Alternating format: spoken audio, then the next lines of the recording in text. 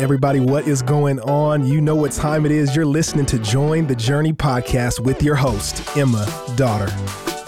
Thanks for joining. I am in the podcast studio with one of our Watermark members, Ann Holford. Hi, I'm so glad to be here today. I'm so glad you're here, Ann. This is so fun because we used to serve together at Women's Bible Study, having a little reunion here in the podcast studio. Mm-hmm. But for those who don't know you, would you share a little bit about how you came to know the Lord and then fast forward what's going on in your life today? Sure. I grew up always going to church, but I don't think I ever understood the gospel and what it meant. I found my significance in making good grades. I wanted to be a high achiever. I was in everything in high school, and my goal was to have my picture in the yearbook more than anybody else because I thought that would make me feel significant. But when I was in high school, I met these friends who were Christ followers, and I watched how they treated each other. They were always encouraging to each other. They prayed for each other. They were not snarky or competitive, and they didn't worry all the time like I did. At about that time, somebody came along and explained the gospel to me in a way that I could understand. That Jesus had to die for me so that I could gain something that I couldn't get for myself, a relationship with Him. So I became a Christ follower after that. I've been through a lot of hard things, but God has been incredibly faithful to give me His grace that I don't deserve.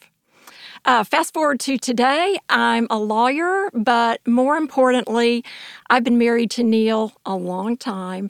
Yes, we have 3 married children and 12 grandchildren. Wow. Who are my 12? joy. Mm-hmm. All ages.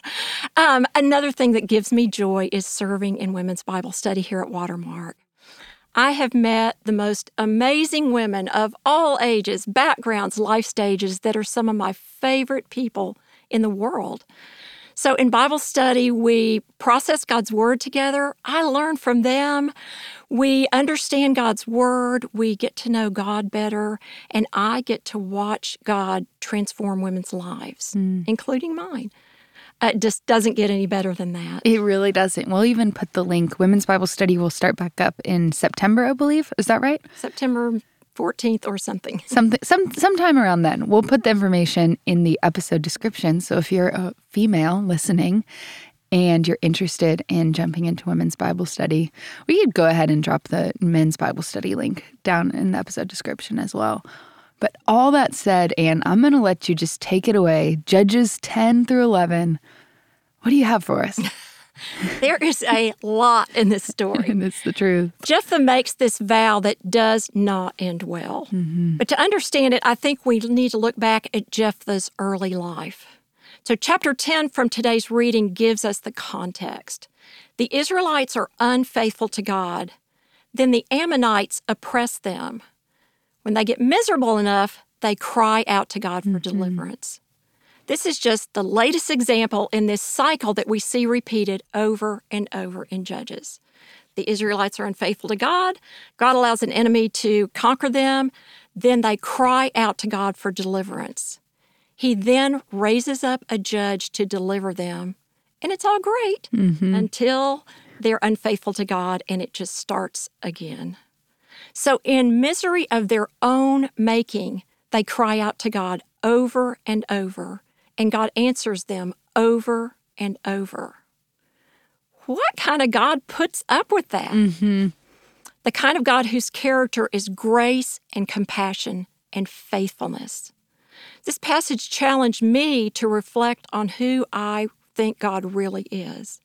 And I think God's character is the key in looking at this passage. So in chapter 11, we meet Jephthah. When you look at Jephthah's early life, I feel for him. He was rejected by his family for something he had no control over. Yeah, you shall not have an inheritance in our father's house, for you are the son of another woman. Yes. Wow. Nobody stood up for him. He basically was run off and he had to be on his own. Being rejected is one of the hardest things that can happen to anybody. And I know people listening to this can relate to that. It leaves a deep, lasting wound, and it makes you feel like nobody. Jephthah probably became tough as a result of being rejected. He probably had to.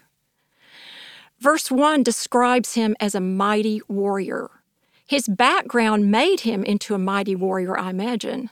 So when Israel was threatened by the Ammonites, the very people that rejected him, come to him and go, Jephthah, please fight for us against the Ammonites. I noticed that Jephthah is a deal maker. He makes a deal with his brothers. He says, oh yeah, I'll lead the fight against the Ammonites, but I want to be your leader. And they say, deal. But what I saw from this is that God can significantly use someone who's been rejected and marginalized. You're not nobody. God sees you and he can use you in profound ways, even if you've been rejected. So then Jephthah goes to the king of the Ammonites to try to make a deal. He's trying to negotiate a peaceful settlement to avoid war. But the Ammonite king says, no deal. There's going to be war. After that, in verse 29, it says, the Spirit of the Lord comes upon Jephthah. God is going to empower him to fight the battle. It's a significant moment in his life. But then he makes this vow. Why? I spent a lot of time trying to understand Jephthah and his motives. He's complicated, like us. But I think it boils down to this. He didn't understand the character of God. He has the Holy Spirit now, but he doesn't realize what he had, that it was enough. So That's good, Ann. Jephthah tries to make a deal with God. So the vow basically said, God, if you'll give me your favor, if you'll give the Ammonites into my hand, this is what I'll do for you. Whatever comes out of my house, God, it'll be yours. I'll make it a burnt offering. And then the whatever comes out of my house ended up being his daughter. So that vow will change his future forever. Okay, why was this vow foolish? Right. It was completely unnecessary. Jephthah misunderstands God's character, and it leads to needless misery. So the vow is basically saying, God, if you'll do this for me, then I'll do this for you. A trade. Something a lot of people say, and I bet we've all said that. God, if you will just get me out of this mess, then I'll get up at 5:30 every morning and read the Bible. I'll never yell at my kids again. I'll stop watching this trashy stuff. Isn't that trying to make a deal with God? But that is not how God works. God operates on the basis of his character of grace. Grace meaning he gives us things we don't deserve. He helps us in ways we don't deserve. God doesn't help you if you're faithful, if you do something for him. No, God gives us his favor because he's a God of grace. So what do I do when I need God's help?